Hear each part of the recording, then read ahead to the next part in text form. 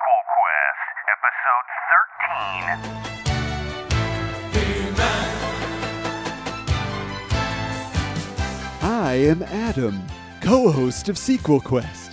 Fabulous podcasting powers were revealed to me the day I held aloft my magical microphone and said, "By the power of Sequel Quest, I have the power!" 3 others share this secret. Our mighty producer, Jeremy, resident jokester, Justin, and man at opinions, Jeff. Now you can listen in to the show with the most powerful podcasters in the universe.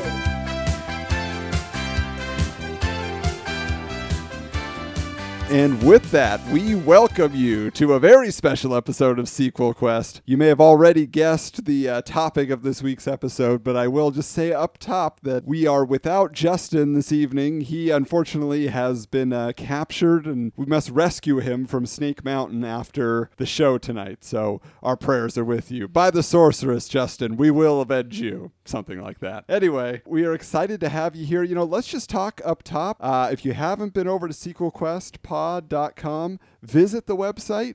You know, take a look at the archives, the schedule of upcoming episodes. Feel free to shoot us an email or, tweet at us on Twitter at SQPod. We would just love to hear from you, especially a 5-star rating and a review on iTunes is really going to help the show. If you're listening week in, week out, let us know what you like. We hope that you enjoy today's episode because it is going to be a lot of fun. Jeremy, why don't you tell us what we're going to be covering? Oh, joy. This episode, first off, did everyone watch it recently? Oh, yes. Jeff, did you watch it? Unfortunately, yeah. That was my thoughts exactly. This week, we are covering the 1987 semi-classic Cult Failure? By the pecs of Dolph Lundgren, Masters of the Universe! Whenever you talk about it, it's just an excuse to get loud, isn't it? Yes, it totally is. Didn't he not actually do it? Like, he had what? He said that 2 times in the whole movie? Okay, yeah, it was at the very end that he got his sword and he actually struck the pose. And nothing changes. Nothing. He's still He-Man. He's still Dolph Lundgren. Still nothing. He-Man. Well, and he never actually said by the power of Grayskull, did he? No, just I have the power. Right. Yeah. He did as much as he could. So, are we? Is there some form of an intro, or are we just getting right into bashing this horrible movie? Well, we're kind of doing a little of both. Let me run down the IMDb synopsis here.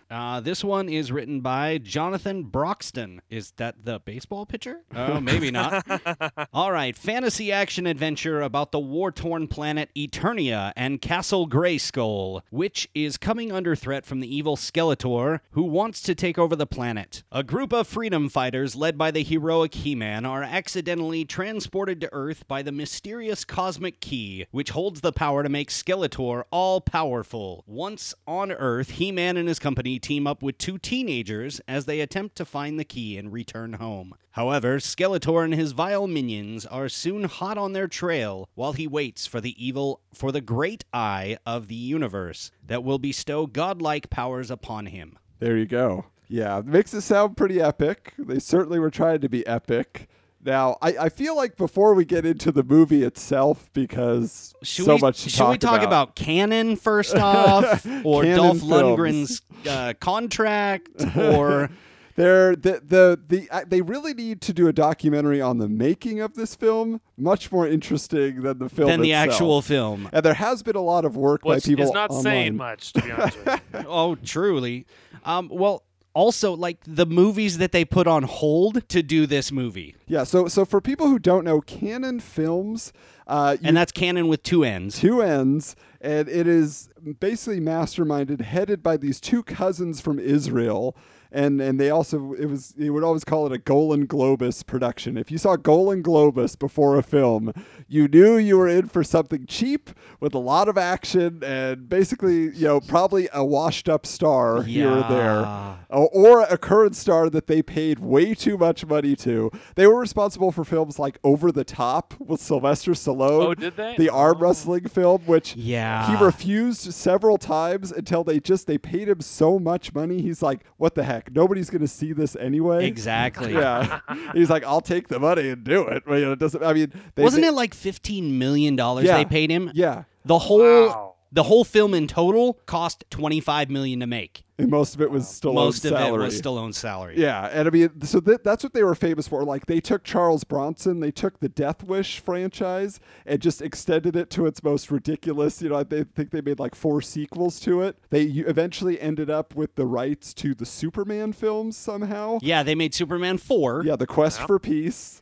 And they were holding on to the rights to Spider-Man. Can you believe it? Can you imagine?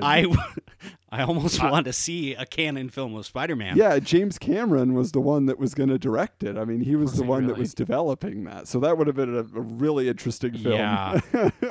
But the only thing that would have been missing from that Spider-Man film, I think, what would it be? Arm wrestling. Right. Anyway, but like I say, so that's the production company. We're going to get into some more details as to really what went down in the making of this film. But I'm just curious, when we talk about Masters of the Universe, we're talking about He-Man and the Masters of the Universe, the cartoon that was inspired by the toy line, which then inspired the live-action film. Right. So it's kind of a lot of people in their minds, they have the chicken or the egg thing. Okay, was it a toy line? Was it a cartoon first? For everybody's understanding, it was a toy line by Mattel first.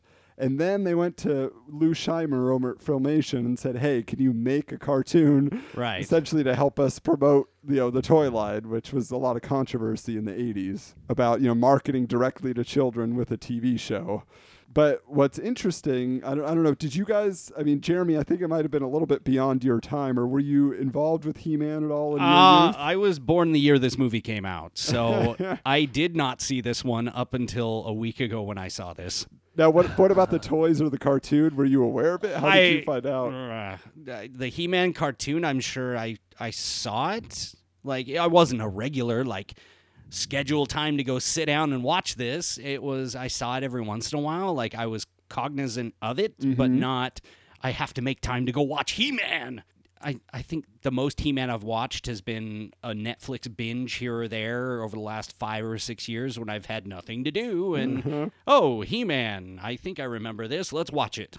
Yeah, so I mean, and I think that's, probably a lot of case for people of your generation. It's like, yeah, that He-Man thing, it's like, yeah, I've heard of it, but I don't know much about it. Jeff, what about you? Where do you fall into the He-Man experience? Well, for one, I mean, like Jeremy, I guess I'm even lesser than Jeremy in the movie. Like, I wasn't even sure I had heard of this movie before we suggested it. I saw it literally 24 hours ago. So you win. No information about it whatsoever. The cartoon, I probably watched it as a kid, but I was much more like, I had these action figures. Oh boy. Like, my family, I know I went to friends' houses that had like every single He-Man character. For me, I think I had 2. I think I had one of He-Man. Actually, it might have even been a He-Man. It might have been like Man of Arms, or He-Man was probably the good one. So I had like the offshoot or whatever. And then I remember I had Stinkor. And so I would just battle those two against each other all day long. Tell us about Stinkor, Jeff, for those who don't know. So Stinkor, and I feel like he's come up before, and some of it I seem to remember. Now, some of it I'm going to use from memory, and some of it I've looked up. But I seem to remember him looking like a bumblebee. I feel like that was maybe he even had wings. But Stinkor's whole thing was that he stunk. Like, he was just literally a bad-smelling toy. But that was just something that was so bizarre. I mean, this bee that just smelled horribly. Yeah, no, just to be clear, Jeff, you're actually mixing two. There was a bee character named Buzz-Off, who was fantastic, and then Stinkor actually looked like a skunk, but he had orange armor. Really? So he was like a skunk man, then he had an orange armor, and he had an actual face mask, like to block out his own stink that covered his nose and mouth, which is hilarious. See, I don't remember any of that. I just then I did mix those two up in my brain. But I have looked it up that they did say that the Stinkor's amazing stink was created by adding patchouli oil into the plastic as it was molded. Many Stinkor figures still smell terribly to this day. So, quite a idea. All those parents love these children for wanting this toy. Well, and it's just like the Cabbage Patch dolls always smelled like baby powder. So it's like, it's kind of the exact opposite. You got Stinkor and Cabbage Patch Kids infused with that scent forever. Nasty. Now, getting back into the toys real quick. There's quite a debate in the world of Masters of the Universe fandom. If you don't know this, I've been reading up on it the last year. Was He-Man actually a Conan the Barbarian toy that was repainted? Well, so that's one school of thought is that, and the story goes that Mattel actually did have to pay a settlement to the Conan, rights holders. Right. But the real debate is over who created the He-Man character. Oh. Now there's this one guy, his name is Roger Sweet, and he was like the head designer over at Mattel at the time of the Boys Action line. Yeah. And what had happened is Mattel had passed on doing Star Wars. So George Lucas, his whole deal with Fox was I get all merchandising rights. Right. And so he went to Mattel and said, hey, do you want to make action figures for my space movie? And they said, forget you. Nobody cares about this. That's not true. They actually said, it sounds like a good idea, but it's not. We want to do it if it's a TV show, not a one-off movie. Toy line, because the movie's there and then it's gone. Nobody will buy it. They wanted promotion, so they passed on it. And then a few years later, they like, saw how well it did. Yeah, and we got to come up with a Boys action figure line. So they started developing this, and this guy Roger Sweet supposedly like sculpted these figures, and they were like big muscle men, but they had like space guns and armor and all this other stuff. So he wrote a book called Mastering the Universe where he details everything, date by date. These are all the files I kept. But there's this guy named Mark Taylor who was also he was like a concept artist at Mattel. And he said, oh, no, I created a He-Man years before this. I was drawing characters like that all the time. So he's the one who has always been in the limelight saying I created He-Man, goes through the conventions and all that stuff. So there's actually a documentary coming out called Toy Masters. Oh no. That pits them against each other and tries to solve the mystery and get the real story. And so, keep an eye out because that's coming out pretty soon. They just finished it. It's pretty interesting. But anyway, so I just bring that up because, the toys were they made billions of dollars. It was this huge thing for a few years. They made so much money. Really, it was like a 2-year run that was really big. And then it started kind of dwindling off, but the real problem was that they overdid it. So they oversaturated the marketplace. There was so much, and then the toy stores were Toys R Us take this back. People don't want them anymore. Too much. And then Ninja Turtles came on the scene and everything else. He-Man was old news. But for me, I was a kid, enjoying those figures, in the late 80s when it was tapering off. But I didn't know any different. I was watching the cartoon. Right. I had the underoos. It's when you're wearing underwear devoted to a character, you're deep. Yeah. I had a plastic, light up He-Man power sword and a He-Man bot bag that I would just bash with the sword. So I was all for it. And Jeff had his favorite characters. My favorite was they were all something or, usually. Yeah. So I had Spike Orr, who was a purple guy with just big rubber spikes all over him and this little trident arm that kind of came out back and forth. And then the other guy that I loved was King Hiss, who was one of the Snake Men. Yeah. And he had this human shell that was plastic, and you could break it off, and inside was a skeleton made of snakes. So his body, his arms were snakes, and then his head, so it's just 3 snakes intertwined that made a body. Wow. Yeah, it was a great toy line. They were amazing.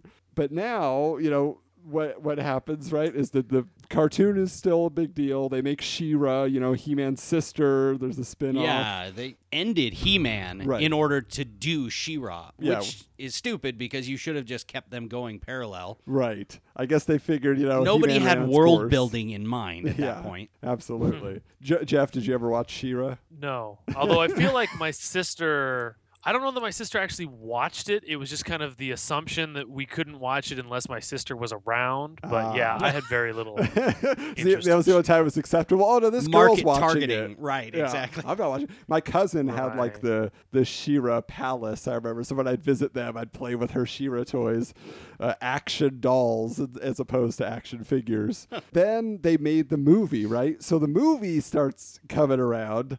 And it's just, it was so weird because I didn't see the movie in theaters, but I remember renting it a year later in 1988. And it's like, okay, they made a He-Man movie?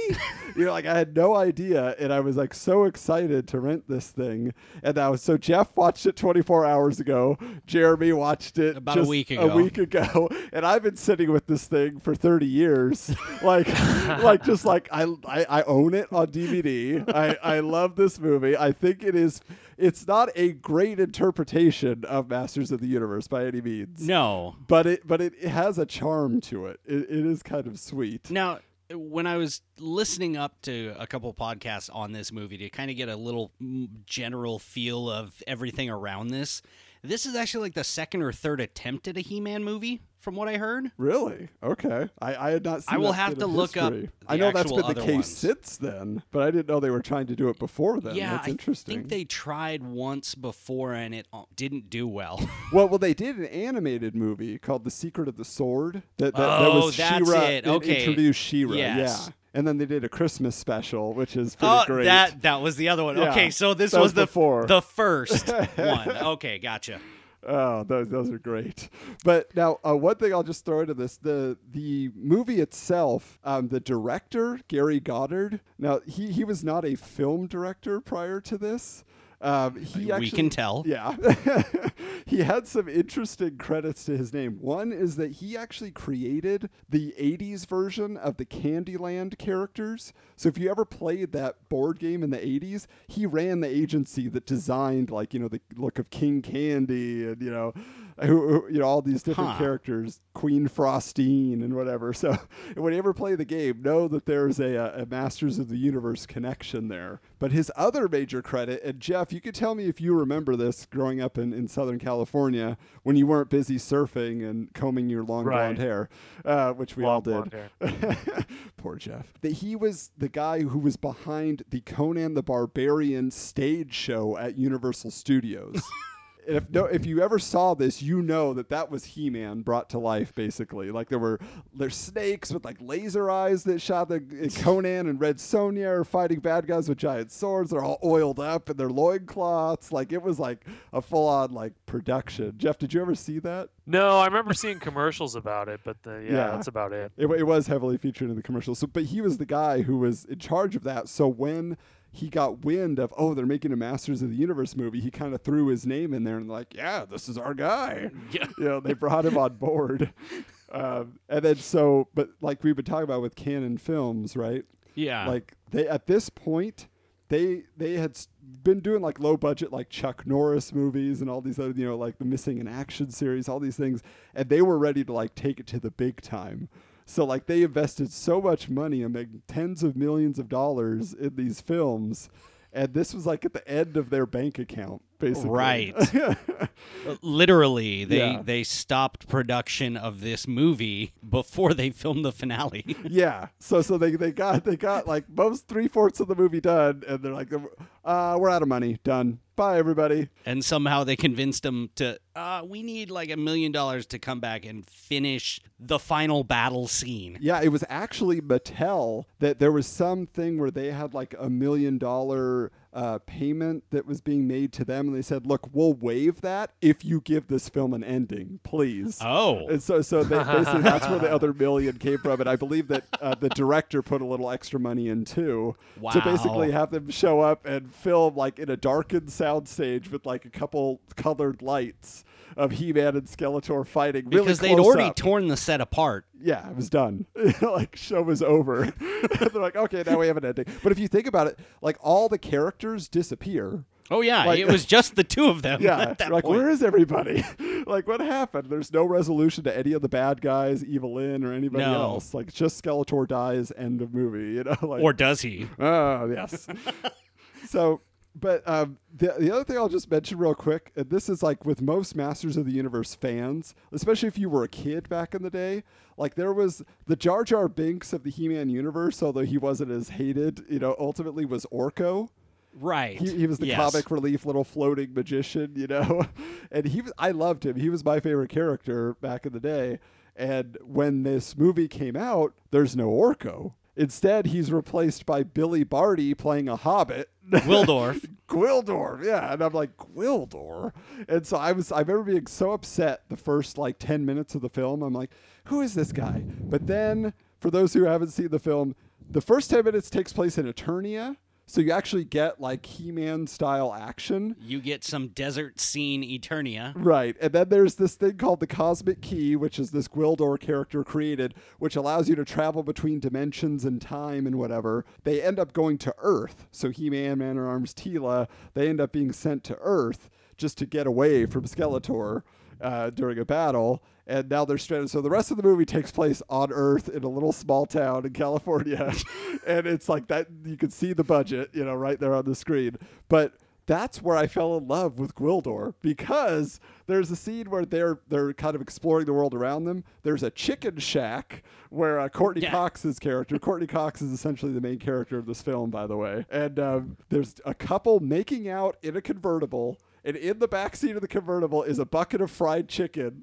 And Gwildor launches a grappling hook claw, and it steals the bucket of chicken.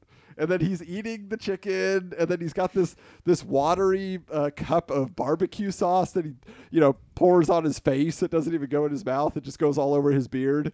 But anything with a grappling hook for me when I was like 4 or 5 is like, I love it. So I must have totally spaced out in this movie, because the scene you described, I don't remember. I remember Man-at-Arms sitting there eating the chicken, and Teela saying, why are they on white sticks? And he's like, it's meat. And she's like, oh, I'm done. Yeah. Right. Well, that takes place right after the grappling hook. That's how they That's where they got the chicken. I do have to say, that was, in my opinion, the only person that gave a halfway decent performance in this entire film was Billy Barty. Billy Barty is always Billy Barty. He was magnificent. Everybody else. And man, I love Frank Langella, but Frank, come on. Really? How many bad movies has this man made? But he was he's so committed to it. However terrible the movie is, he is giving a performance. He always does. Yeah. But his dialogue, every single line out of his mouth, it's like, just let him improv, because this is, and his face. That is the worst looking. Just make him look like a skeleton. Why is he some half human? Okay, so horrible. Coming back to the face and just about everything else prop-wise in this movie, Canon was so cheap, they made a prototype and used it. They didn't even refine them, didn't shrink them down. Like Evil Lynn, her chest piece of armor that she wore was like 50, 60 pounds. She was saying she had groin bruises because she couldn't move in that suit. Yeah, well, and like the guy who played Blade, who was one of the henchmen, he had mesh armor that was made of pipe that was just horrible. Cut. Oh my goodness! He couldn't move hardly, to attack people. And he's the swordsman. Yeah. That's why they brought him in, was to do the sword fight coordinating and be Blade, and he couldn't even move in his own suit to do it. Yeah, it was a crazy production we look at. No, the truth is though, I look at this movie, it's right up there with Howard the Duck, with pretty good production values overall, for the 80s, but just really poor execution and kind of an all over the place story. I would have to watch Howard the Duck before I agree with that. Oh, you got to check it out. Maybe we have to do that for a future episode. Jeff, Howard the Duck, huh? No What? comment. I'm sorry, We will I'm really take that as a cracking no. here. So now the other thing that I'll just mention about this movie, that it's definitely not a kids movie per se. It's kind of stupid, but it's not kidified, because there's blood in this movie.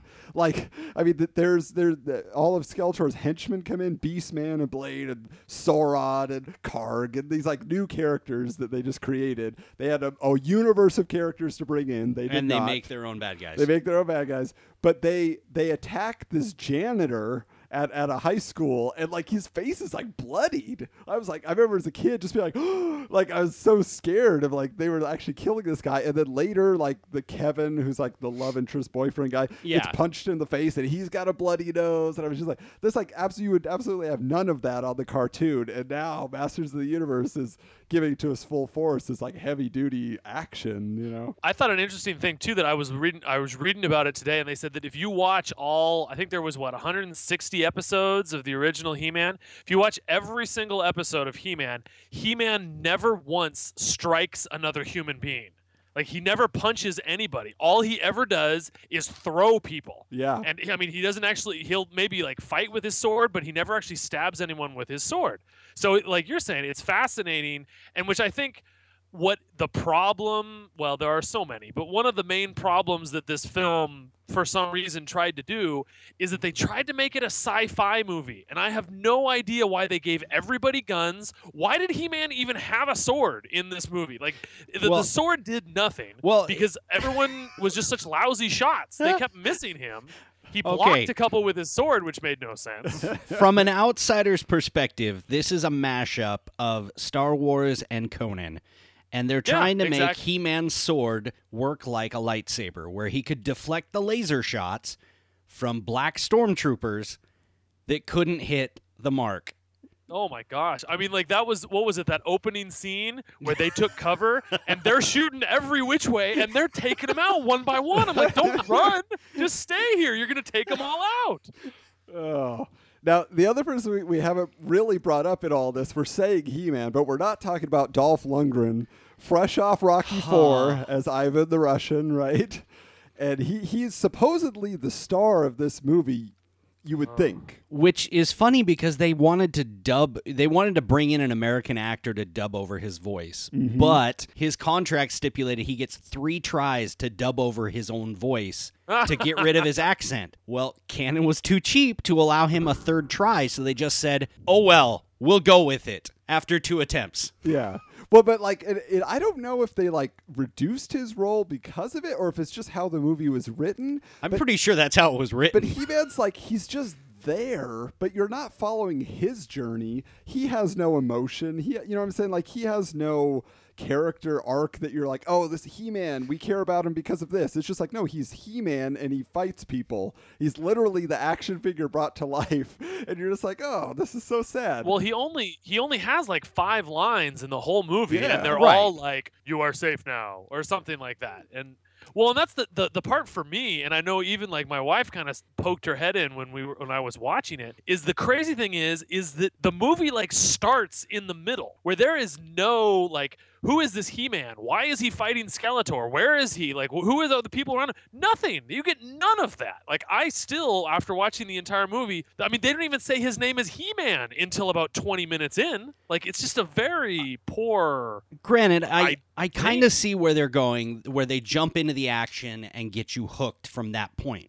But even the action we got, it wasn't that hooking. Well, right. And they never get to a point where they take you back where like He-Man explains and fill in anything. Nothing. You just say, oh, well, the adventure's continuing. We know what we got to do. There was no point where they laid pipe. Yeah. And in laying pipe, this may sound different to our listeners, but it's where you lay out the story and connect things just verbally in dialogue, and we got none of that. Now, at the same time, though, I think, they were just assuming, you know what? The people who are seeing this movie know all about this, and they've seen the cartoon, and they don't need backstory. Like, we're selling this to the kids right now, whoever we can get into the theater while there's still some name recognition with He-Man. But, the other character that I love in this film is James Tolkien, who most people know from Back to the Future. The cop, yes. Who plays Detective Lubick. No one takes pot shots at Lubick. Dimension of his character from he's just the yelling version from Back to the Future. Oh, and he's basically the cop that is kind of in pursuit of the main character, high school kids. Like he's implicating them in the burning down of this high school gym. Yeah. And then he somehow gets swept up, and by the end of it, he ends up on Eternia with them and just decides to stay. He ended up with a woman. He's like this. He looks like this Roman, emperor guy. Like he's just like, life is good, Like he's not going anywhere. But he's such a fun presence in the movie because he's just like, and whenever they turn on the cosmic key, it does this tone and this like kind of rainbow shiny light, like display. Glitter over the top of it. Yeah, but I love his first time seeing it. Like he's he's touching his face, and he's just like doing everything he can because he's got to fill like 30 seconds of staring at nothing. Right. And it's just awesome to watch his reactions. Well, and it's also funny when they use it and there's a group of like 2 or 3 of them all looking at it. They're looking at different places. Yeah, it's definitely one of those things where you're just like, okay, well, just guys, shining light, everybody take a look. This is a fantastic thing, which I do have to say the design of the cosmic key is pretty cool. Like It's interesting. Spinning tuning forks and magic buttons. I don't know, but it's Well, and the whole thing, like, and I haven't watched all 160 episodes of He-Man. Is there something about the tones of the universe? Where did we come up with this concept? They just made it up for although let's make it a musical sort of a thing. Well, it was the 80s. Silly. yeah, synthesizers, man. It was all about Let's have a keyboards. synthesizer. Yeah. But, as we get closer here to throwing our pitches in to see what could possibly have come next in this saga, the one thing I have to say that I've taken away from this film after all these years, you know how like good movies, people quote them? Yeah. I have quoted this movie again for 20 some years since I watched it, and that is the concept of in Eternia they say we don't say goodbye, we say good journey, and they have this little like hand gesture that they do. But I just loved that concept as a kid. I was just like, oh yeah, it's so cool. Like you say good journey. So like I have like just on occasions throughout my life when I'm at a party or I'm meeting somebody, and then we're leaving, I'm like, hey, wait, goodbye, man. We'll see you later. You know what? We don't say goodbye. We say good journey. Crickets, silence, but I'm still holding out hope that somebody out there knows what I'm talking about. They've seen the film and they will respond properly. But I've yet to meet that person. But I think that's just great. Shame. Good journey. Oh, boy. Okay, so... And that's another one that's just from the movie, right? It wasn't in the show? Correct. Yeah, they just made it up. That's part of their mythology. Yeah. But by the way, just so you guys understand, like, anything we come up with for pitches tonight is no more off the wall than what these professionals who are officially licensed to do these things. The movie has nothing to do with the cartoon, hardly. The cartoon really has nothing to do with the action figures had mini comics that had like folklore to them. That had nothing to do with everybody just interpreted the He-Man universe differently for themselves. So whatever we do might as well be canon. You can just take it to heart. Yeah. Which I did want to throw out, and hopefully it won't ruin anybody's, but apparently they did actually have plans to make Masters of the Universe 2. Yes. And it was going to be, Laird John Hamilton as He-Man. Correct. Because Dolph Lundgren said he refused to be in another one. And it was going to be He-Man back on Earth, disguised as a pro quarterback, and Skeletor would be back masquerading as an evil CEO by the name of Aaron Dark. Wow. That shot my pitch. We've got to top that one, yeah. But basically what you're saying is He-Man became Flash Gordon.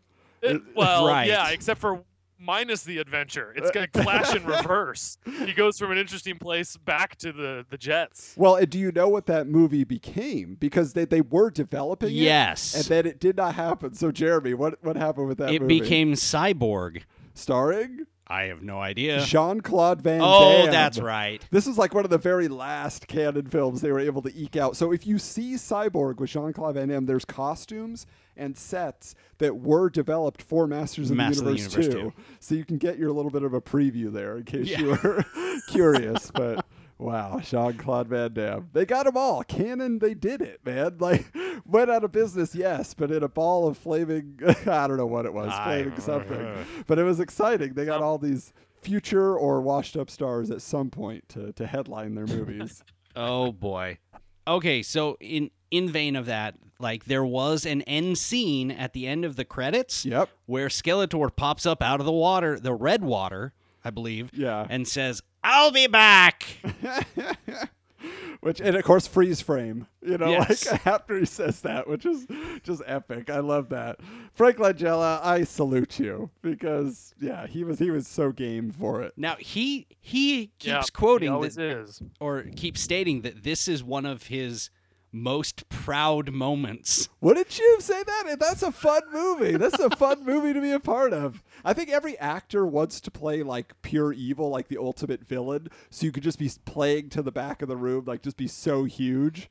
So I just imagine that's probably why he enjoyed it so much. Possibly. All right, Jeff. Did you see? Well, what was it? Cutthroat Island. Played that one that way. Oh, boy.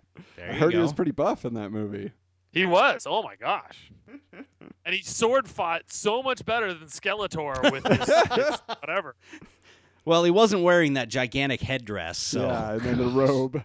Yeah, that was crazy. That was golden samurai god. Yeah. That was, what were you doing? as I said, they Skeletor? made a prototype and never finished. All right, Jeff, lead us off with tonight's pitches. All right. So for me, I am absolutely 100% rebooting this movie. There will be no connection, no acknowledgement of this first one ever actually existing. So for me, I want to begin, I kind of see it like the three different ways debating between, I kind of was thinking about like having like a fairy tale intro, not in the like, I don't know, just in the sense of like maybe even starting it off with Once Upon a Time to kind of give it that sort of an aura and that sort of a feel. But then I kind of thought, well, either in addition to or instead of, what if we did like kind of like freeze frames of a comic book page, except for it wasn't really known as a comic book. So then I said we could do freeze frames of like retro cartoon, but that might lose people. So then we could do freeze frames of like paintings or something like that, where it's kind of like a not retrospective, but you know, it's like it's telling a story but not animated. It's doing it in freeze frames. So we start off again, Once Upon a Time, something like that, and we see that there's an astronaut and she's flying all by herself and she's off course, and she ends up hitting the gravity of a planet, which in pulling out of the gravity, she ends up slingshotting herself halfway across the galaxy. And lands on this planet. What's it called again? Galaxica? Fantasia? That's the one. Lands on Eternia. So then the astronaut crash lands on Eternia, is brought before the king, but she's actually like very headstrong and very like shoving people out of the way and stuff like that, which actually impresses the king about her like willpower. And so over the years, they end up falling for each other. They get married. They have a child, and that child's name is Adam. Adam is a nature lover and a scholar, a little kind of on the scrawny side, but grows up as a prince living in the kingdom. And that's kind of where the panel retrospective thing would kind of end.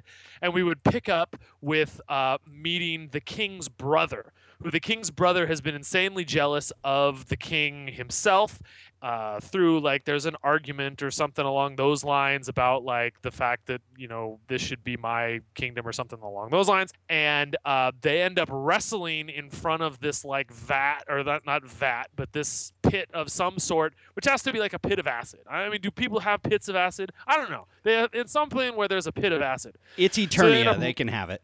There you go. So it's Eternia. So they're wrestling in front of a pit of acid, and then the uncle actually manages to throw the king into the acid, and he dies in the acid, but the acid splashes up onto the nephew or the brother's face, which scars him and leaves him with the imprint of a skull on his face. Then he flees because he just killed the king, which then leaves the young prince Adam as the new king. However, he's young, and so he's very kind of like not headstrong, and he's again a nature lover, that sort of a guy. So then the king's advisor, who is the sorceress, decides to show him the secret of Grayskull, which gives him then a sword, which she reveals to him how with this sword he can then transform himself into this hulking hero named He-Man. So we get the invention of He-Man that way.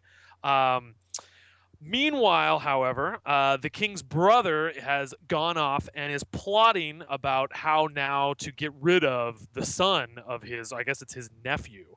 And so he convinces a local like tribe or maybe a rival kingdom or something along those lines, convinces them to invade the kingdom Eternia or whatever. I don't know if the specific kingdom is called Eternia. Are they king? Whatever. These kings are not the kings of the entire world, but whatever they are, to invade.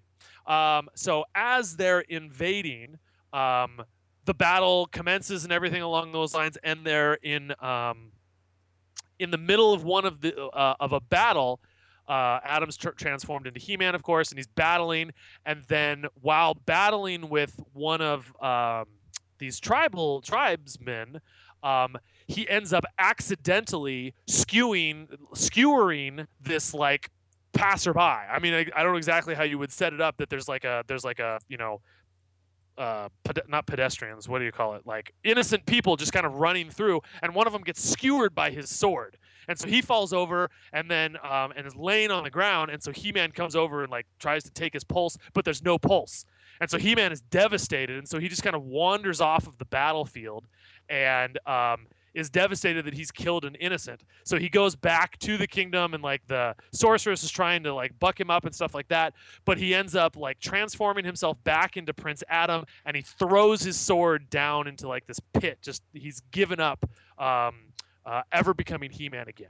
So then he wanders off into the city. He goes into like a local tavern or a bar or something like that, and he meets this like person who is kind of like in a like a like hooded, so they can't quite see who this person is, and kind of talks about what it really means to be a hero and some sort of stuff along those lines. Just pep talk, sort of mentorship, sort of thing like that. So anyway, so in the middle of this conversation, or at some point, maybe they hang out for a couple of days or weeks or whatever and be mentored. But then at one point, someone comes in from that tribe that had invaded, and Adam kind of perks up and go, "Oh my gosh, that's these people that invaded." And then the mentor goes, "Oh, that's so and so, that tribal thing. They have the most peculiar ability to they don't actually have a heartbeat." And so Adam just goes, "What? They don't have a heartbeat?" Realizing that he actually might not have killed that person because they don't have heartbeats. So he runs back inside. Meanwhile, we find out that his uncle is, preparing this assault on the castle. So Adam has to go back, find his sword, reclaim his rightful place as He-Man. Turns back to defeat his uncle and the hordes of everything coming at him. Sees that it turns out that the person that he skewered was actually the leader of those tribal people in disguise that Skeletor had specifically placed there so that He-Man would be defeated by his own goodness. But then He-Man realizes what he does. Defeats Skeletor and wins the day. That's great. Obviously, getting Prince Adam in there, getting that. And I noticed, Jeff, that you used a little bit of kind of the story that's come out in there was a rebooted He-Man cartoon, right? That came out in the kind of the mid 2000s, early 2000s. Yeah, and exactly. They had that whole Skeletor's origin essentially. Yes. Mapped out, which is right. great. And they did actually, whoever is in charge of He-Man did say that is considered canon at this point. Plus, I did combine, because it's kind of the same thing I was thinking with Fantastic Four, is that with this source material that we have, that we need to utilize that. So the plot line of skewering an innocent is actually an episode from the second season called The Problem with Power. Oh, okay. But that one obviously is, because again, and that's the interesting thing, which, well, we can get into this one later, but I was thinking that would be really interesting, but I have no idea how we could do it, but is the fact that, again, He-Man in all of his cartoons never actually struck another human being. So could we possibly have a pacifist action hero? Wow. I don't know, but if we could, I'd love it. And so then him killing somebody would be a huge big deal. Well, okay, so define never striking a human being. Does he strike serpent people? Does he strike the beasts? He strikes the robots? a robot. Yeah. He punches so in a other robot. words, like he's the 90s Wolverine. Something like that. Like he would always like punch a rock, or he'd like capture them inside something, or he'd like break their spaceship, Right. He'd Or do throw them everything into but a puddle, actually physically pummel them. Yeah. So like Wolverine of the 90s. Well, no, that's not true though, because in X2 he totally stabbed some guys. No, I'm talking the cartoon. Oh, the okay. 90s cartoon of the X-Men. Yeah. That everybody remembers, that epic intro. Yeah. All he kills are the Sentinels. That's true. Yeah. Okay. Basically. I see Well, where it's you're because, coming from. I mean, how do you not kill somebody with blades of, Knives. Right. knives He on makes your a lot hands, of yeah. threats with them, but never follows through. Now, Jeff, the other thing that I noticed too, because knowing that you're a big Lord of the Rings fan, just that moment in the bar, I'm just like, oh, Strider. Okay, so there's like that was totally like that's what I was imagining. A guy in a hooded, in a hood, sitting in a bar, that he talks to people. Anyway, it's probably not what you were intending, but that was what came to mind for me when you set the scene there. So right, that was so cool. I was kind of going more for Hamlet or The Lion King, where I wanted like a vision of his father, but I'm like, that's been done. So what if we do this like mysterious figure? And I was going to kind of like maybe we could hint that maybe this is his dad that somehow survived, or his mom, because I never really knew what happened to his mom. Which was also awesome that you used her origin, because I always thought that was so cool that Queen Marlena was a NASA astronaut who crashed on Eternia. So He-Man's really, part human, which is interesting. I don't know. That's which is a where cool he gets his lore. weak and feeble side from, I guess. Exactly. Yeah. So Jeremy, do you have some ideas for a pitch for us?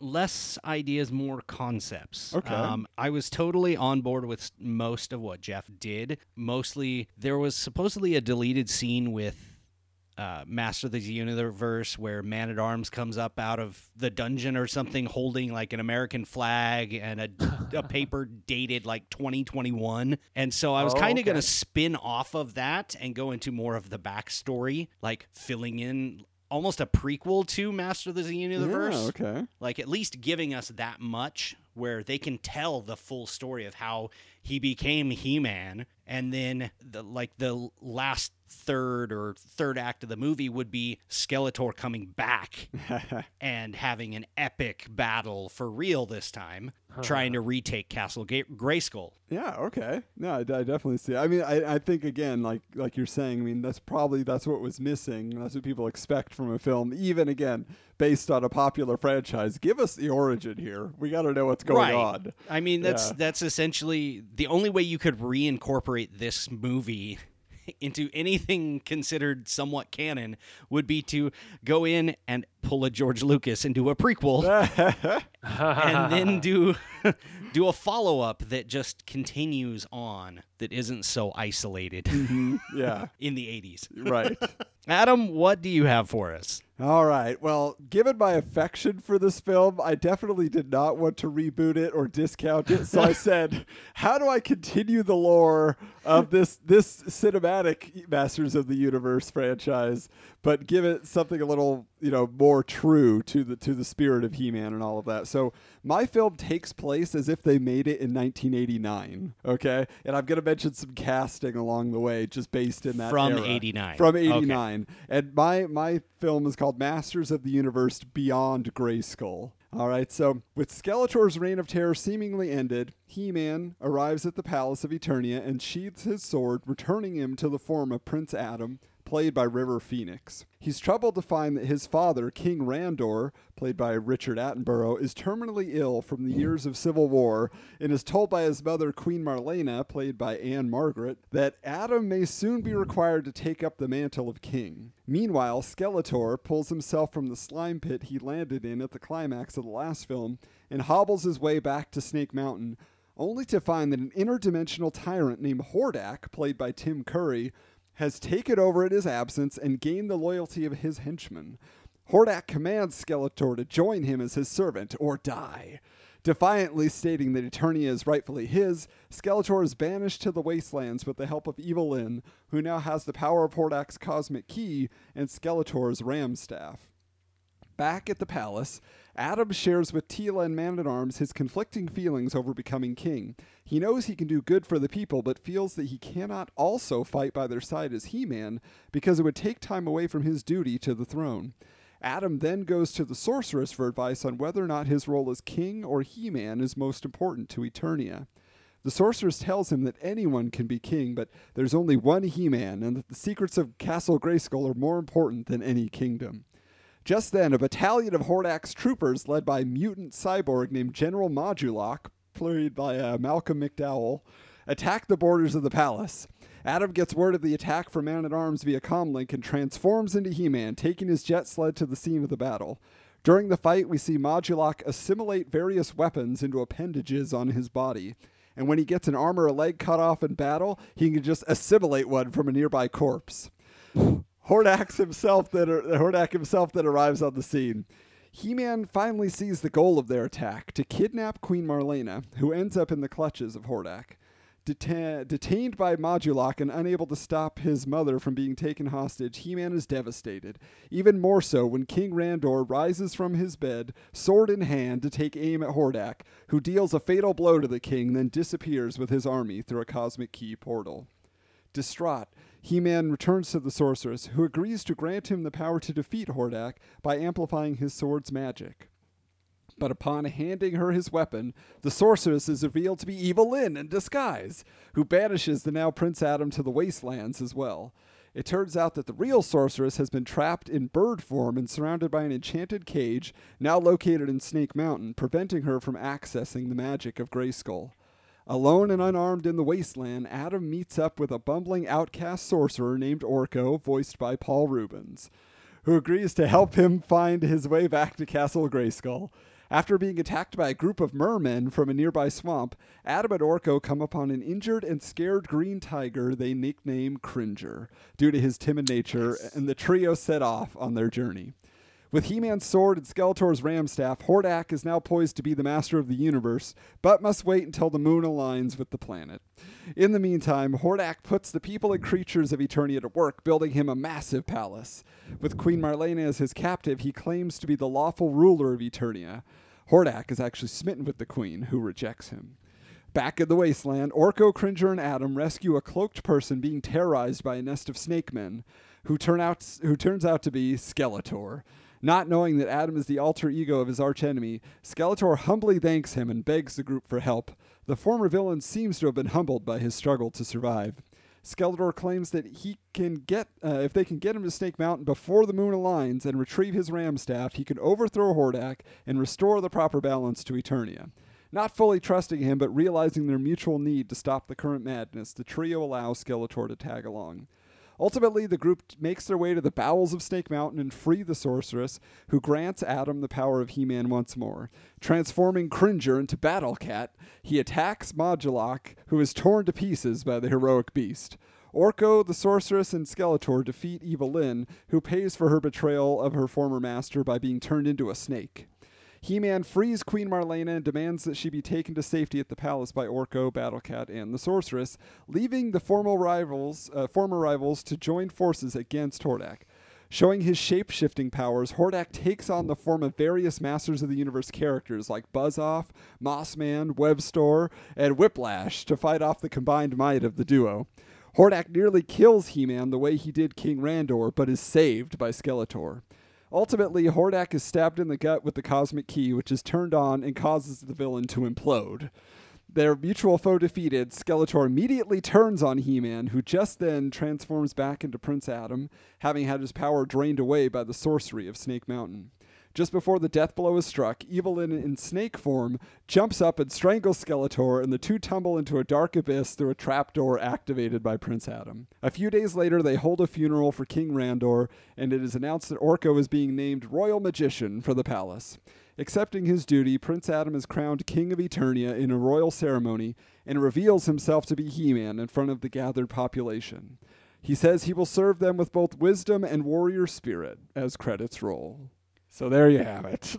So wait, now Skeletor and He-Man join up because of necessity? Well, yes. Yeah, they're basically both out in this wasteland with no ability kind of to defend themselves or get where they need to go. I mean, Adam doesn't have his sword, so he can't be He-Man. Skeletor doesn't have his staff, so he has no power. So they can't really hurt each other either. So they join up forces to say, okay, well, if we have to get to Snake Mountain because that's where Hordak is and that's where we have to stop him and free the sorceress and all that, then we'll do it together. So that was the idea, just that whole thing, enemies joining forces, There's a lot of, little details that would be fleshed out, but that was just, I'm sure it happened on an episode too of the cartoon. I have to imagine. Did it? I have to look it up. I don't know. If not, I'm awesome. I hope you all enjoy my story. I don't know. What are we thinking? Where do we go with that? I mean, it doesn't seem likely that this movie would have happened. I mean, obviously, I just imagine they get like some financier. Like Mattel's like, we got to make one last stab at this. We can do it. Give the people what they want. They'll forgive us. But your whole movie ended up on Eternia. Yeah, everything's on Eternia because that's the complaint that everybody gives, right? They're like, why is this on Earth? That's Which I also appreciate. Canon's issue because they were like, we can't pay for that much set, so we're going to California. Well, can I tell you that my secret to this is that Dino De Laurentiis, who is a famous producer, of kind of like schlocky films. He did Army of Darkness and a bunch of these other, he would combine forces and save canon in my alternate reality, and he would help them to get the movie made. All right, so let's talk this over. Do we want to make a retroactive 1989 film, or do we want to go current day and technology in a reboot? Well, the one thing then, and it sounds like, let me just ask you guys, is that because now in yours, Adam, you didn't necessarily you didn't go into any detail as far as the action is concerned. Because one of my big ones, again, one of my pet peeves is their attempt to make this the Star Wars of medieval action or whatever. And you didn't really have any sci-fi elements other than the key of eternity or whatever. Although I guess if it's a continuation, they have to have laser guns that they're shooting and flying. Right. Yeah, I mean, all of that would definitely be in there. The same type of tech and weaponry and all of those things, would pretty much be present. It would be the same style that what we saw in the previous film. Because, that's the whole thing. If we go just, starting over, the truth is, my story doesn't, it does pick up right after, but I feel it probably what people need is just a fresh start, like an origin movie. There's no reason the sequel can't tell the He-Man story. Right. Because the truth is, I don't think most people where... even knew that, from the cartoon or anything. It wasn't really a big part of it. How did Adam become He-Man? He tells you in the credits every week. Right. But they didn't do a huge story about it, Right. Well, and especially because now if we're talking about, and I think, I don't know, I felt like that was the problem, is that a lot of adults, you can't expect that it was only going to be children going to see this movie. A lot of adults, and they were probably just as clueless as anybody. And especially if we're going to make something today where most people have forgotten anything about He-Man. That's why I feel like having some form of an introduction or something like that. But again, for me, the tech thing just loses so much of He-Man, because then it makes his sword ridiculous.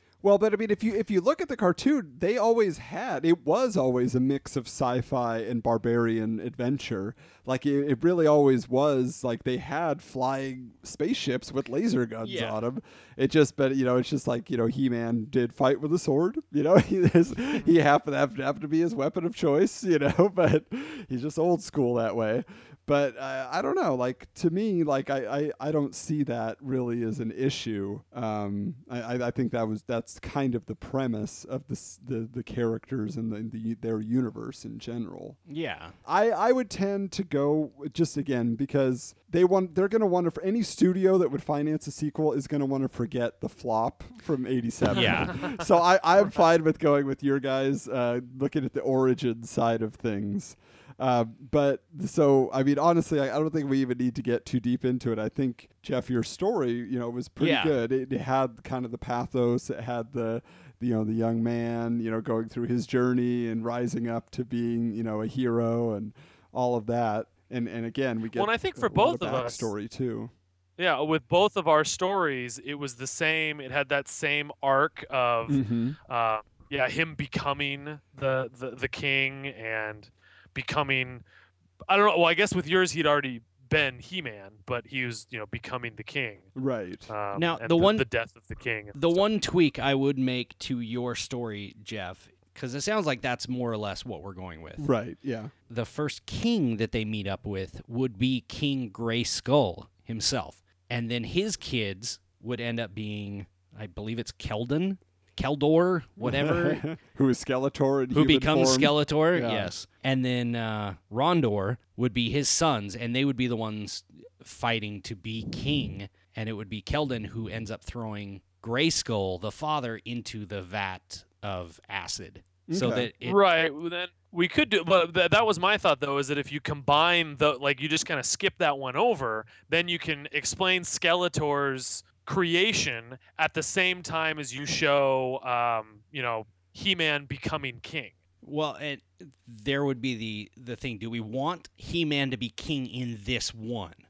Or do we want to kind of flesh out his story as Prince Adam for a movie or so? Well, the thing I was trying to figure out this in my pitch too was, at a certain extent, you don't want him to be king. He needs to be He-Man, so you can be out there Exactly. fighting. But I couldn't figure out who a good replacement would be, so I never put that line, that plot thread in as to, okay, well, who would take over for him then? I mean, his mom could rule as queen without a king.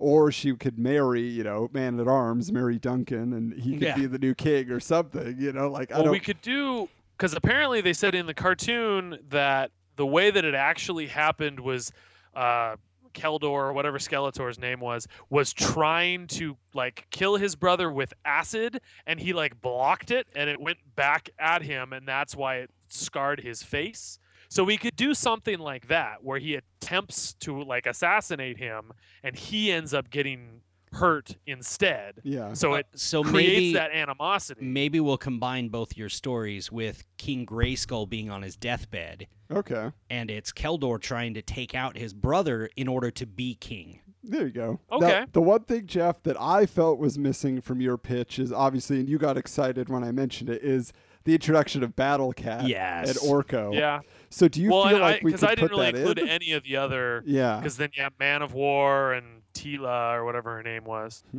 Yeah. Man Eat Faces. What about him? Manny Faces is great. But that's what I'm saying. Like, I feel like we definitely have to work in as many characters again from the Right. toy line, because that's what everybody went to see and didn't get in the first movie.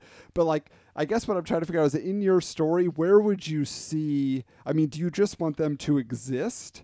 Like, or would you want him to, like, as part of his story, meet Battle Cat somewhere, and then Battle Cat, gets transformed, kind of the same and time it's, he does. it's the tough thing. Like, one, I don't think, just picturing it in my head, I don't think you can get away with, like in the cartoon where Battle Cat transformed into this giant tiger that He-Man would ride. Don't think I can't see that working. Like, I think, but you can transform him into like his, partner, where he like Battle Cat goes and attacks people on his Yeah. own. Like, that can work. Well, that could be cool. I mean, if you look at it, like, they really already did the He-Man Battle Cat thing in live action in the Beastmaster. If you ever saw the Beastmaster, Gar has I his... can't say that I have. Oh, you got it. That's another 80s Barbarians, sci-fi classic. But not really sci-fi, but he has this panther that is his, the Beastmaster could speak to the animals, but he has a panther that goes around with him, like, and I was like, oh, it's He-Man and Battle Cat right there, like they're basically ready to go. So I would agree with you, Jeff. He doesn't need to ride Battle Cat, but he could definitely have him, like I say. But I feel like it's like him having a friend as Adam, but Yeah. then having a partner Right. as He-Man. Right. So I just feel like it's that kind of character. And again, he's not going to talk. He's not going to be Cringer. Oh, He-Man.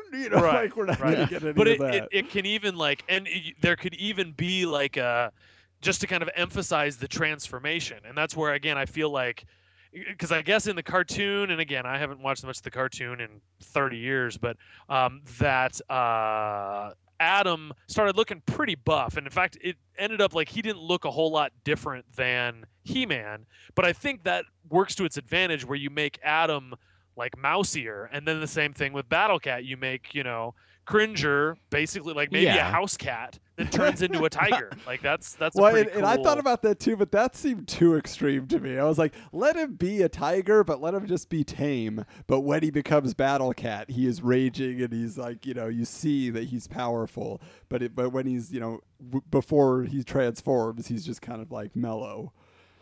Yeah. All right. But now, I mean, is there anything else we feel like we're missing? Jeff, at the end, the battle with Skeletor, how did that end for your pitch? really? I didn't have a specific. Okay. I mean, other than I would want redemption from the ridiculously horrible sword fight in the original. So I would Right. want them to actually have like a and for me it's kind of like, now the weird thing is, and I'm a huge big as a movie buff, I love when people's abilities or whatever like are demonstrated, I guess. Like my favorite example is The Matrix, where the way Neo realizes he's the one is because he can so effortlessly beat Agent Smith, and that just shows his power so much. So it's interesting that He-Man's power is power. Like, he is super strong. So I would like that, like, something where, like, maybe you kind of had the thing, Adam, where he didn't have his sword. So there could be something where he's battling Skeletor, and that just, like, as much as I want to see an epic battle, like, it has to be one-sided, because we have to show that He-Man is so much stronger than Skeletor, and that he has to, like, cheat or something like that. Well, I love the idea of just, He-Man just like lifting some giant thing, like whether he like lifts the entire Snake Mountain or something, you know what I'm saying? Like, there's just like this moment where, or there's like this immovable object that is like enchanted or something by Skeletor. And But- Skeletor's jaw just drops. Yeah, but then he's able to push beyond the enchantment, and like he frees somebody or something along those lines. But I think, because you're right. I mean, we do have to show what is it that makes him special. It's not that he's a good sword fighter. It's not that he looks good oiled up. Like that's not his power, Yeah. Dolph Lundgren. But I really want to see like a final battle, because again, we probably don't want to defeat Skeletor. We want him to come back for other movies. That's the whole point. Yeah, we don't want to kill him off. But So my thought is, what if you did it? Have you guys seen the Raid movies? They're awesome. Like, it's basically like, it's martial arts movies where the guy like goes up like levels like of an apartment building, and he's just fighting 1 million people at each level. And so I would just love that. That's a way to get all the characters in. Is He-Man is going up the levels of Snake Mountain to get to Skeletor, and he's fighting all the villain characters from the toy line.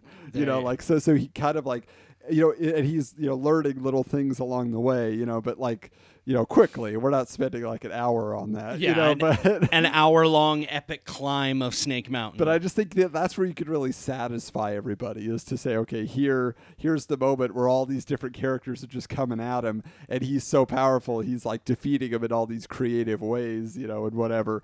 But then when he gets to Skeletor, like we said, now he's, super pumped, and he's like getting his, final moment where we see just how powerful he is. In a way, the Skeletor He-Man story is very Thor and Loki-ish. I can where see that. Oh, I Where- was thinking Simba and Scar. Scar.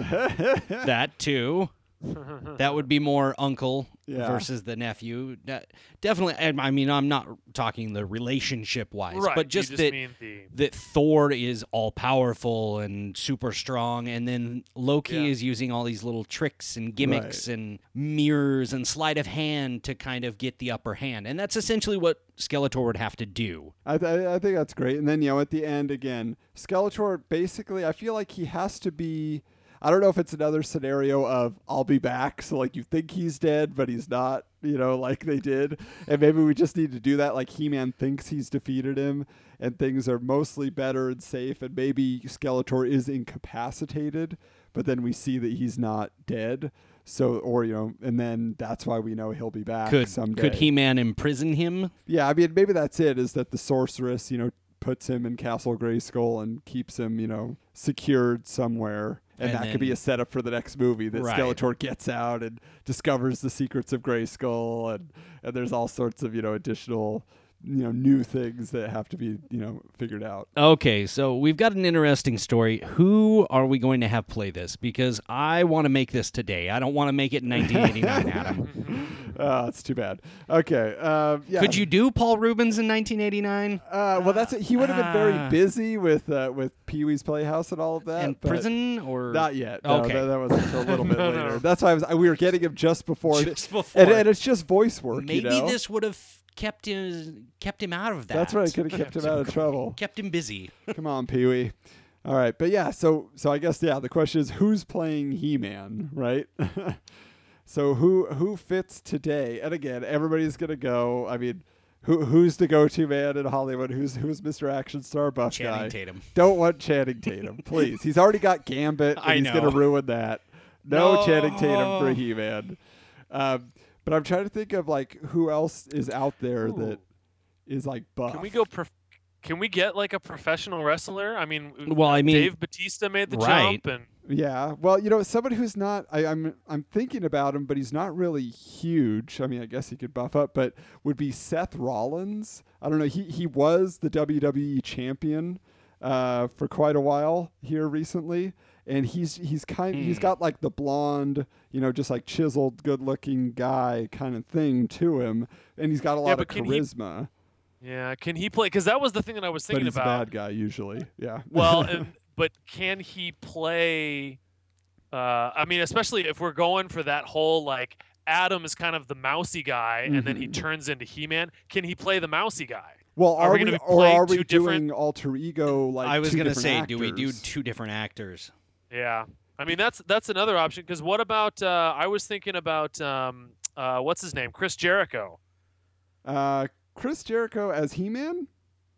Yeah, as both. I don't know. I I'd don't think see he anybody could could play take both. him seriously as I don't think he could take himself seriously as He-Man. Oh. I mean, he's like I don't Okay, so as we've been talking, the only guy that I have come to mind that would be not a huge star, that this would kind of be his, well, not breakout role, because the movie he's in is going to be his breakout role. The guy that's going to be playing Tarzan in the upcoming film, know. Okay. Alexander Skarsgård. Oh, all right. Always a Skarsgård. Yeah, Right. Skarsgårds are good. We like them. I mean, he could definitely pull off the He-Man. yeah, that's pretty cool. Now, is he? I mean, because the other. Are we going with another accent though? Well, because obviously the other person that's in the running is Chris Hemsworth, but he's already got Thor, so you don't want him Right. playing He-Man also, unless we say he leaves the Thor franchise finally, and then it's like this is his next one. Well, granted, Because this he would be a great He-Man, I have to say. true. I mean, if we just want to say dream casting, do we want to put Chris Hemsworth in there? See, again, if I don't know that he could play Mousy. Well, but think about I think about the opening of the J.J. Abrams Star Trek film. He made such an impression on me when I saw that movie. Right. Like before he was ever Thor, I was always telling people that guy who played Kirk's dad, that guy is great. Like I would love to see him in a Yeah. movie. And then he was Thor. I was And like, he was oh. only there and died. Yeah, Like, but he was like Yeah. a simple, just good-hearted person that he wasn't like playing on Mr. Buff action star. And I Yeah. felt like he shows in that moment that he can be just kind of a normal, vulnerable person. now, we also have to be thinking, what age do we want to put Prince Adam at? Yeah. I don't Yeah. think he needs to be like a teenager. I think he could very well just be an adult. He's in his I mean, mid-20s you're or probably whatever. looking early to mid-20s is probably your good range for Prince Adam. Yeah. He-Man, like Skarsgård, I just looked, he's almost 40. Wow. Okay. So Yeah. and Yeah, he's he doesn't look pretty old. 40. Yeah. What if we went in a whole different direction and what about Terry Crews? Oh, wow. Terry Crews. Yeah, that would be cool. From the Expendables. Oh, and Yeah. White Chicks. and any Adam Sandler film, pretty much. Yeah, that would be a very obviously bold move to throw that out Black there. He-Man? Yeah, Black He-Man. But I mean, there's no 'cause, reason. I mean, he's got the I don't know. I feel like he's diverse enough that he could play Mousy. He is ridiculously ripped, Yeah. and so he could easily. He's got the build for it. Wow. I mean, that would actually be pretty cool to do. Basically a whole African American royal family. And everything, like, why not? That was such a white bread cartoon. But the only thing you run into again is like the internet's going to be in an uproar. You're like, why are you changing He-Man? You're killing my He-Man. Pretty much. Yeah. Well, Are, but at are the we same making time, though, look at all the uproar for what's his name to be Spider-Man. That's Like true. how many? If they would have Donald had Glover, Donald yeah. Glover be Spider-Man. Yeah, People but seemed there's on board. there's precedence for that in the comics. Yeah. For Miles Morales. It would kind of become the joke, I feel, on that front, that it would be the Wiz of Eternia. Oh. I don't know, but yeah, I but guess yeah, I it mean, would be. I don't know. It'd be well because it's. I mean, like you look at because my thought is like look at Michael Clark Duncan in Daredevil. We don't like to think about Daredevil at all, but when you think about his casting, like he was a pretty good Kingpin, even though Kingpin is always a giant white guy. yeah, like I had a problem with Yeah. his acting, not with his being an African American actor Right. as a Well, white it's- character. I That blame the didn't script matter to writer. me. Yeah, it was just, We all do for that movie. But I don't know. The more I think about it, the more I actually get excited about it because I think that could be. I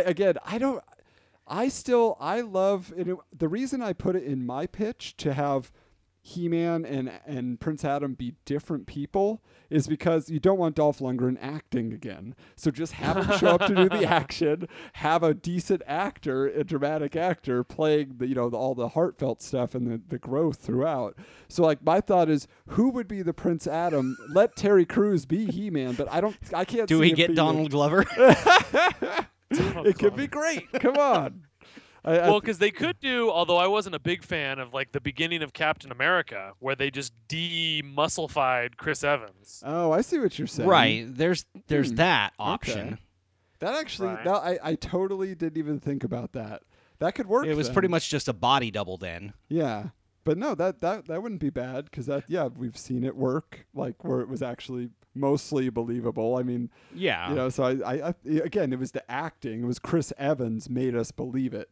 We could kind of look past any Right. CGI issues Right. we had. So okay, come on. Right. Terry and actually, Crews if for we didn't know He-Man. Chris Evans, we would have believed it even more. Right. Well, and the one thing I would say too is that I feel like, and this is kind of goes like what you were saying, Jeremy, about the whole like the Wiz version, where it's like I wouldn't say because you've got a black actor in there is that what it changes was one. I don't think that means you should have an entirely black cast. I think you should have an interracial cast. Oh, okay. So he So could have been it shouldn't adopted be whitewashed, or whatever. but it shouldn't be. Because otherwise, if he's the only black actor, then it's just like, okay, now this is weird. Okay. But if everybody's black, then that's a whole different thing. But But if at it's the- just interracial, I mean, this is a whole other planet. So everybody True. looks different. But at the same time, how many humans are there? Like, we only have so many human characters, and pretty much they're all the family of He-Man. So, Well, that could be the thing too, is that we could make his mom black, and they could be the only two black people. But then you got to do a whole like race thing. I don't know if you want to do well- could Terry Crews play a half-black? Well, I don't think it matters. Why Like not? like that part of it. He's an I- alien. I don't think. Well, is he a was big in White deal. Chicks. We'll just put it that way. No, that. but the whole idea, I think that's fine, and that does play into it, Jeff. You're right. That's cool that she came from another world to their planet, and I don't think you have to make a big deal about the fact that like that they look at her differently or anything. It just happens to be the case. Like Because everybody's weird over there. everybody's different, and so they don't have a problem with races or whatever. But then so if that's the case, then who would play Queen Marlena? So that will be his mother. Yeah.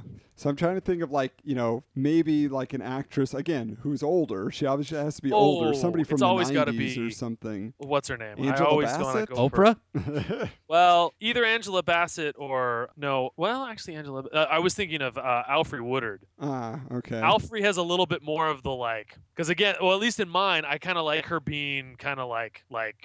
Who could play royalty? Well, yeah, but both royalty, but also like strong-willed, where she's kind of like not sassy, but she's the one that's when she lands on the planet, she's kind of like, get up off of me. So with the astronauts landing, is she the only one in the ship, or is she the only survivor? Either way, I'm fine either one. Yeah, I mean, I don't think it would be a huge plot point or anything. So I say just make her the survivor. I mean, Yeah. And then but I mean, I'm fine with Alfre Woodard unless we went with somebody more like even Jada Pinkett Smith. Like she's a very strong. Forceful kind of actress. Good old Fish obviously. Mooney. Yeah, so you got to see her on Gotham Isn't she right too now. young though? No way, she's No. old. She's older now. She's got to be almost I mean, she's 50. almost got an 18, 19-year-old kid, so no. Yeah. Well, now she's got a Terry Crews-year-old kid. So Well, that's the only thing. Now he would have to look so much. They would have to make he's him look actually young. 3 years older than she. Yeah. I'm really saying we'd probably have to cast a younger actor for Adam. for Adam Yeah. that could transform into Terry Crews. Jaden Smith. No. Please, no, but That would doom this movie. yeah, I don't know. I don't know. I still kind of like the de-aging thing just because it could be interesting. I don't know if Terry Crews is how dramatic the film is going to be, because I always feel like he's always got a little bit of comedy to Yeah. him, like Yeah, that's true. But it's not He-Man. You got to yeah. have a little bit of Right. that, don't you? have a little bit more. That's what I'm saying. This could have a little bit more humor to it rather than being super epic overall. Yeah. But now, do we care like King Randor then? Who's going to be I would say, are we tying this back in or not? tying it back into what? The abomination of the movie. Why? Who do you want Although Dolph? he's not in it. Bring Dolph in to be either Grayskull or the father, just to have him have a brief role Ooh. or a dying And role. then we kill him. Right. Yeah. Have him And everybody's like, Grayskull. "Woo!" Well, so no, or I mean, you could do that. Or he's King Randor with just a very minimized part, and then who plays Grayskull? Frank Langella. Right. Bring Give him back. some FaceTime. Yeah, let it be him, and then you got there's your cameos for those of us who cared about the And the and let him 87 have film. some sort of dramatic Yeah. impact role as dying Grayskull. There you go. Yeah, because I was gonna say we can't, we've already, with Thor, we can't go after Anthony Hopkins, Right. all these great dramatic British actors, so let's get Frank Langella in there. I think he'd be good. Yeah. And now, what about Skeletor? So there we go. We got a Caldor. Okay. So, Skeletor. what kind of Skeletor do we want? Do we want the high-pitched voice Skeletor? I think that would grate on us pretty quickly. Right. I want Sinister. My first thought was, what's his name? Andrew Divoff. What's Do you guys he know him? from? He was the Who's that? Wishmaster. Only Jeff remembers the Wishmaster. Oh God, I hated that movie, but I remember it. But he's been in a lot of other stuff. But he's got that voice. Okay, so he's just he's pretty sinister, you're saying. Yeah, but I mean, he's a stuntman, so he can certainly, I guess he's 60 now. He used to be a stuntman. So We might have to look a little younger. yeah, I'm just saying, I'm not familiar with his work, and yeah, we may want somebody that can last a while longer. And is Skeletor going to be motion capture? That's the question. Because I mean, obviously Andy Serkis is the name that always comes up because you're like, Right, he could do but- anything, But at the same time, Andy Serkis can motion capture anyone. right. Like, it's his studio everybody uses. So, And I'm sure there's plenty of great. It's just he's the only one anyone knows. Yeah. right.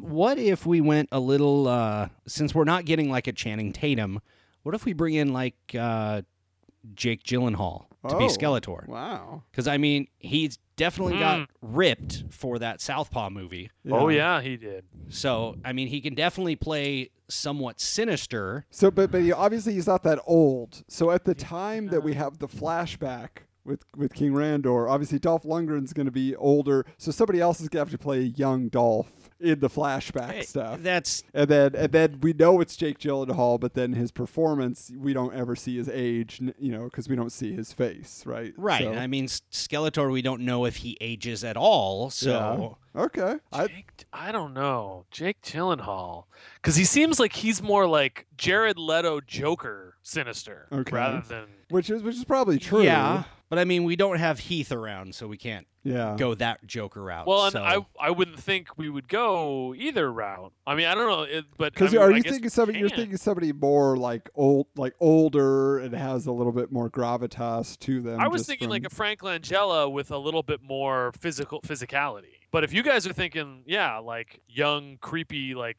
Jared Leto sort of a style. I that- think that that's Jake what would people are looking for in their villains these days. So I think it would be a good turn where you're kind of getting a hint of the cartoon Skeletor, right. but then so it is kind of more like Weasley kind of creepy guy, as So opposed to just like the Shakespearean evil guy that Langella gave us. Well, and I think Jake could float the line between the two Right. of them. Right. So I'm trying to picture a 5'11" Jake Gyllenhaal with a skeleton head against a 6'3" Terry Crews.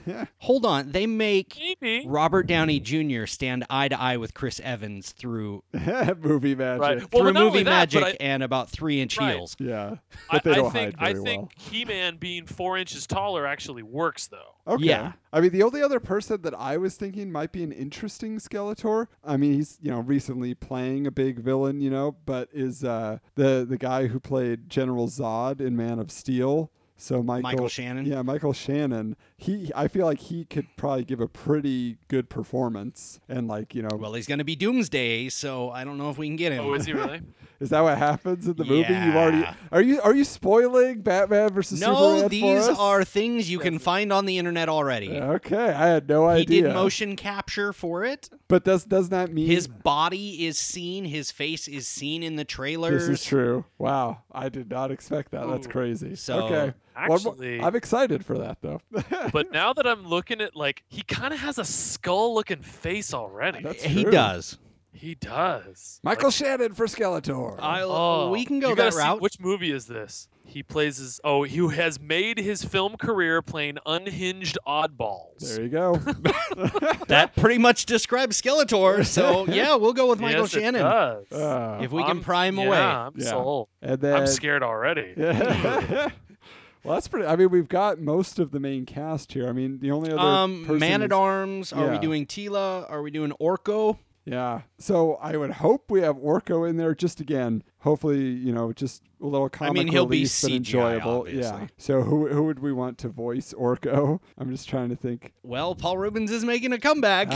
Come on. He's on the rebound. I mean, it'd be kind of fun to have him in there. He's given us some good voice work in the past. so Jeff, why do you not? have any ideas? No, wait. What are we talking about? A Orko. voice? Orko? Are you sure we have to go with Orko? I mean, We were. isn't he kind of like the what's his name from Thundercats? I don't know. Snarf! Oh, Lion-O! Exactly. Well, that's what Cringer sounded like. Yeah, Snarf. that's- They basically had the same voice.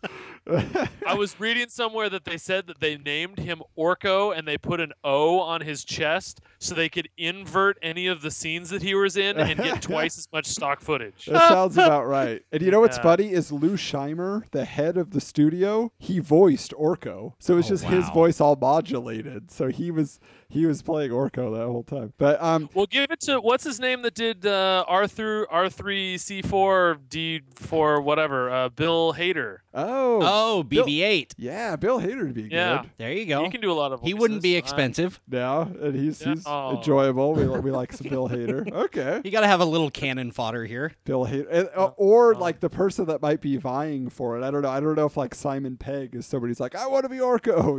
Like if he would be, Yeah, no. or Seth Green. Oh. Like Seth Green might be good, but probably he probably doesn't have the right attitude maybe for the film. It doesn't. I think I'd like, which is, where was I? I don't remember where I was. I went to some sort of a convention and we met the guy that played, we met a couple of the people that played orcs in The Lord of the Rings, Uh-huh. and almost all of those orcs were just stuntmen.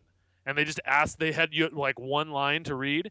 So that's why I'd say, if you're going to throw a lot of Masters of the Universe in there, is that just give some stuntmen one line. I mean, Well, yeah, Yeah. all the creatures, and All the creatures yeah. and the bad guys. That Yeah, that would be absolutely. the way to go. But I just like wonder if there's. Fisto. I feel like what we do with those characters, like anybody who's like under makeup or whatever, is we really you canvas Hollywood for the young 30-somethings like us who have the history with He-Man. They would want to voice a character, and it would just be like extra publicity here and Yeah. there. Now Tila and Man at Arms, I mean, obviously you want them to be there. It didn't sound like they had like a huge role in either pitch, but I mean, if you're thinking of Tila, I'm just trying to imagine who would.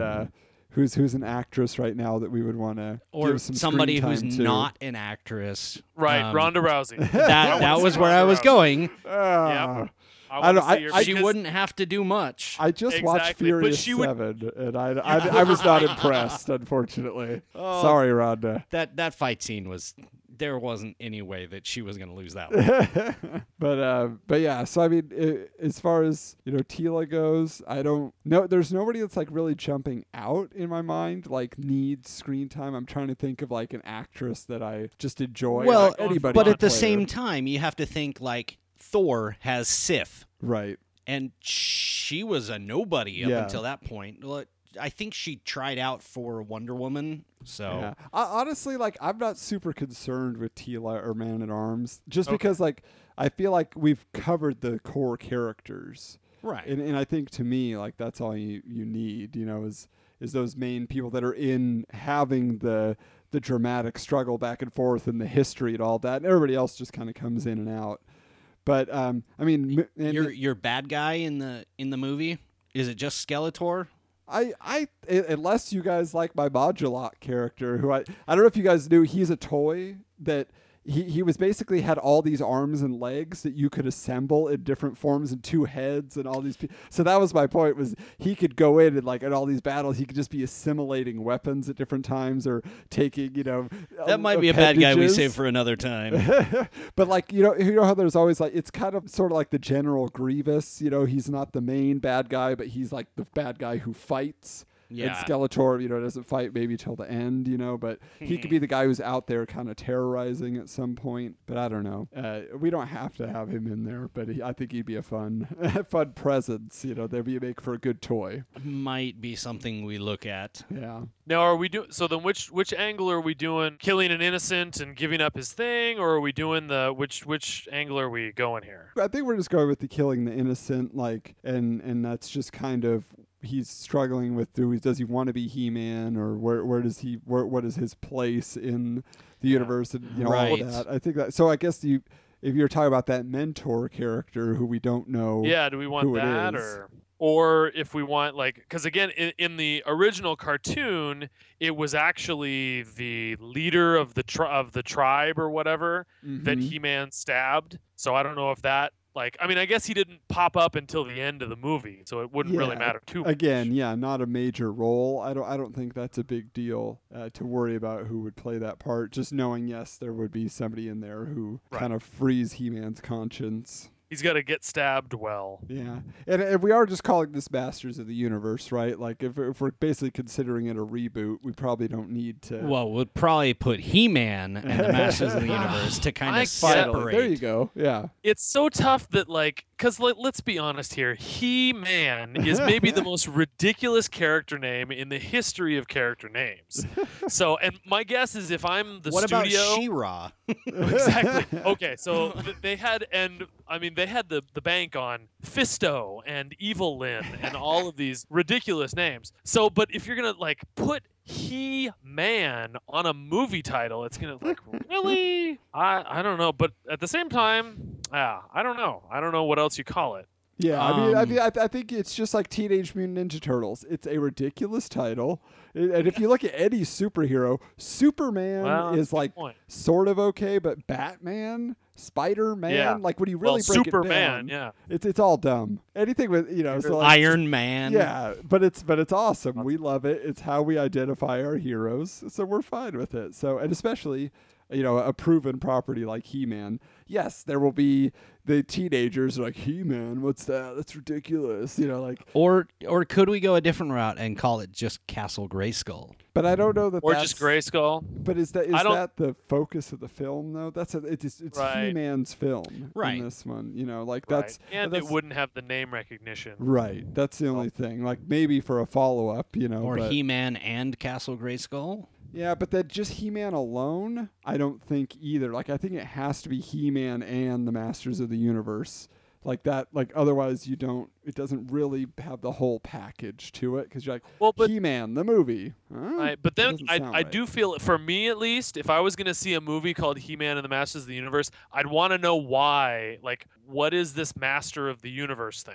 Right, and they covered that in the '87 film. Right. They did. They didn't cover the He-Man part, but they covered the Masters of the Universe. Well, they didn't advertise Yeah, He-Man. they left so- off He-Man. Exactly. So.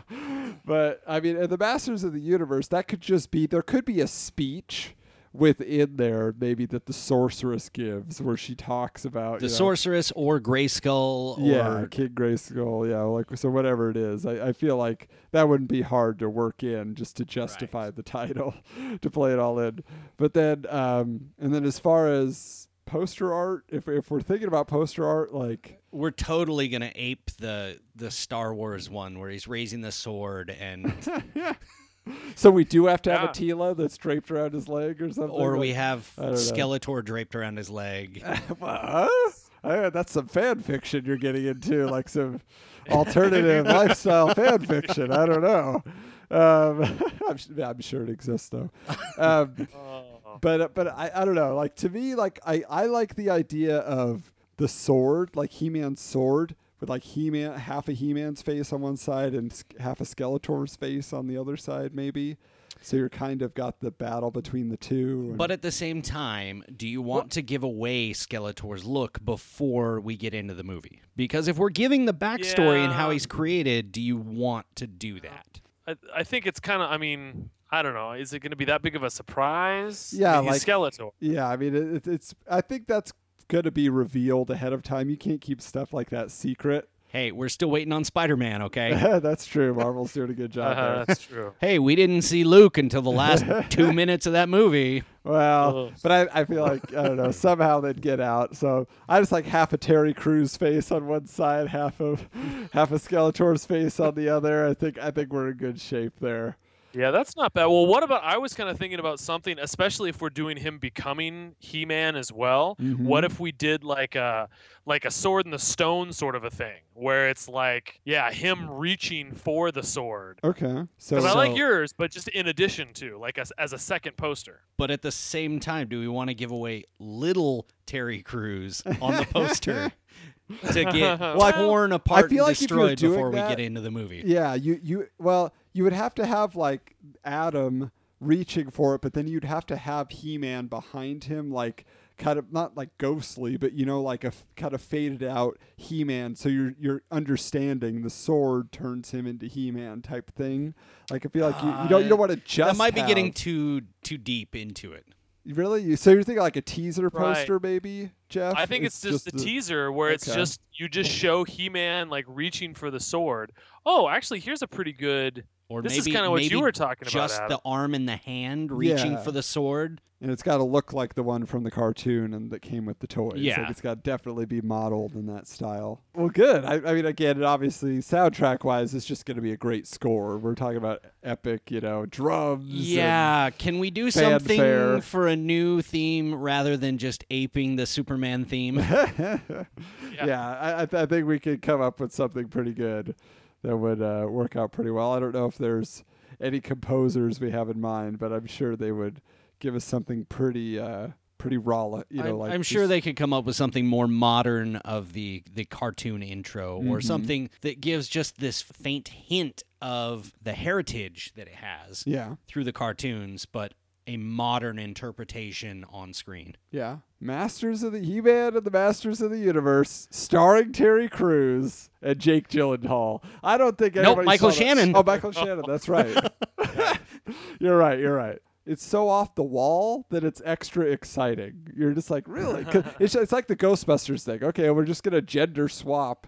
You're not going to Yeah, expect this. we're still just thinking that's probably a spoof movie. Yeah, we'll find out. But I mean, it's just like, it's still exciting. It's something to see. And so I like the idea of just playing with your expectations, but it still could be cool. Yeah. Like it's like, oh, this, you don't know what to think about this. Is it a comedy? Is it a real good movie? And then they sell it to us in the trailer. It's a little bit of both, I'm thinking. Yeah, They there's, probably- there's yeah. got to be a lot of comedy in this. Yeah, just having some fun with the universe. Yeah. Do you have any idea if you want a specific person to direct this or not, or we'll just kind of throw it up there and see know- what sticks? I when I was thinking of directors, I'll just say the person that came to mind for me was Sam Raimi. I think he would do a really, because he knows how, like with the Spider-Man films, Right. he managed the action and the humor, and he did a good job to give the humor to the characters. And I to mean, we're develop casting them. it for him, so Yeah, I mean, it'd be pretty fun, to see. I was thinking my version, my '89 version, I was like definitely thinking Army of Darkness style. There'd be a lot of stop motion. There'd be a lot of stuff like that. So, Sam Raimi, come on. He does have a sense of humor about him. he does. I can get behind Sam Raimi. Jeff, are you in? Yeah, I mean, especially when you throw out Army of Darkness, as long as someone gets to tell him, think about this. Don't think about this other stuff. Don't think about Spider-Man 3. Continue to think about this. Yeah. I think they could rein him in at this point. Yeah, he's had That's enough true. fan backlash over the years. So, So, with that, thank you again for joining us on this epic adventure through Eternia.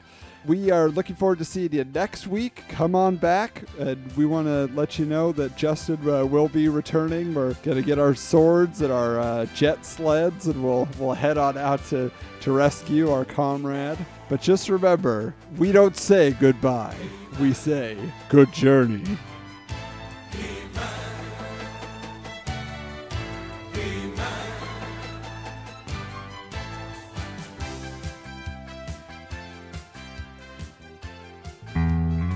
We thank you for joining us for this episode of Sequel Quest POD. We hope you'll return next time when we discuss another film that never was.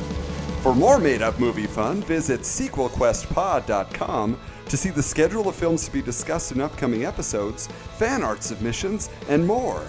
Follow us on Twitter at SQPod and share your ideas on our Facebook page. The films and characters discussed on Sequel Quest POD are the property of their respective studios and license holders. No copyright infringement is intended.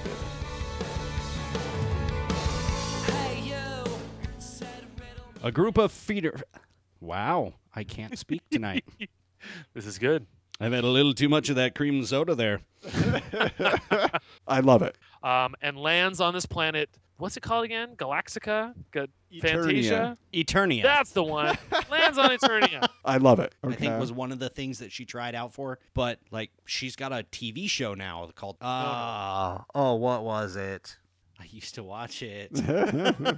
Orphan Black? No. She's got a TV show on NBC. I love it. Okay. What you got there, Jeff, for us? Oh, I just found, what is this? According to this teasertrailer.com, they said that Mike Finch and Alex Litvak will pen a new He-Man script. Of course, that was 6 years ago. Yeah, this has been going on. Yeah, like they they've been keep talking trying to make about one forever. But they yeah. have, what made me think of it is that they have art that kind of looks like you were describing, Adam, except for Skeletor and He-Man both have their swords, but they're like, looks like they're about to hug each other. It's a little odd. But again, back to Jeremy's idea. Right.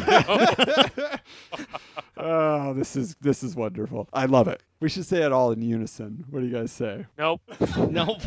What do you guys? I like that specific ending where you're come on guys, this is my moment. No. The end. I think that works. Doesn't even have to be the blooper reel. Just let that be the end.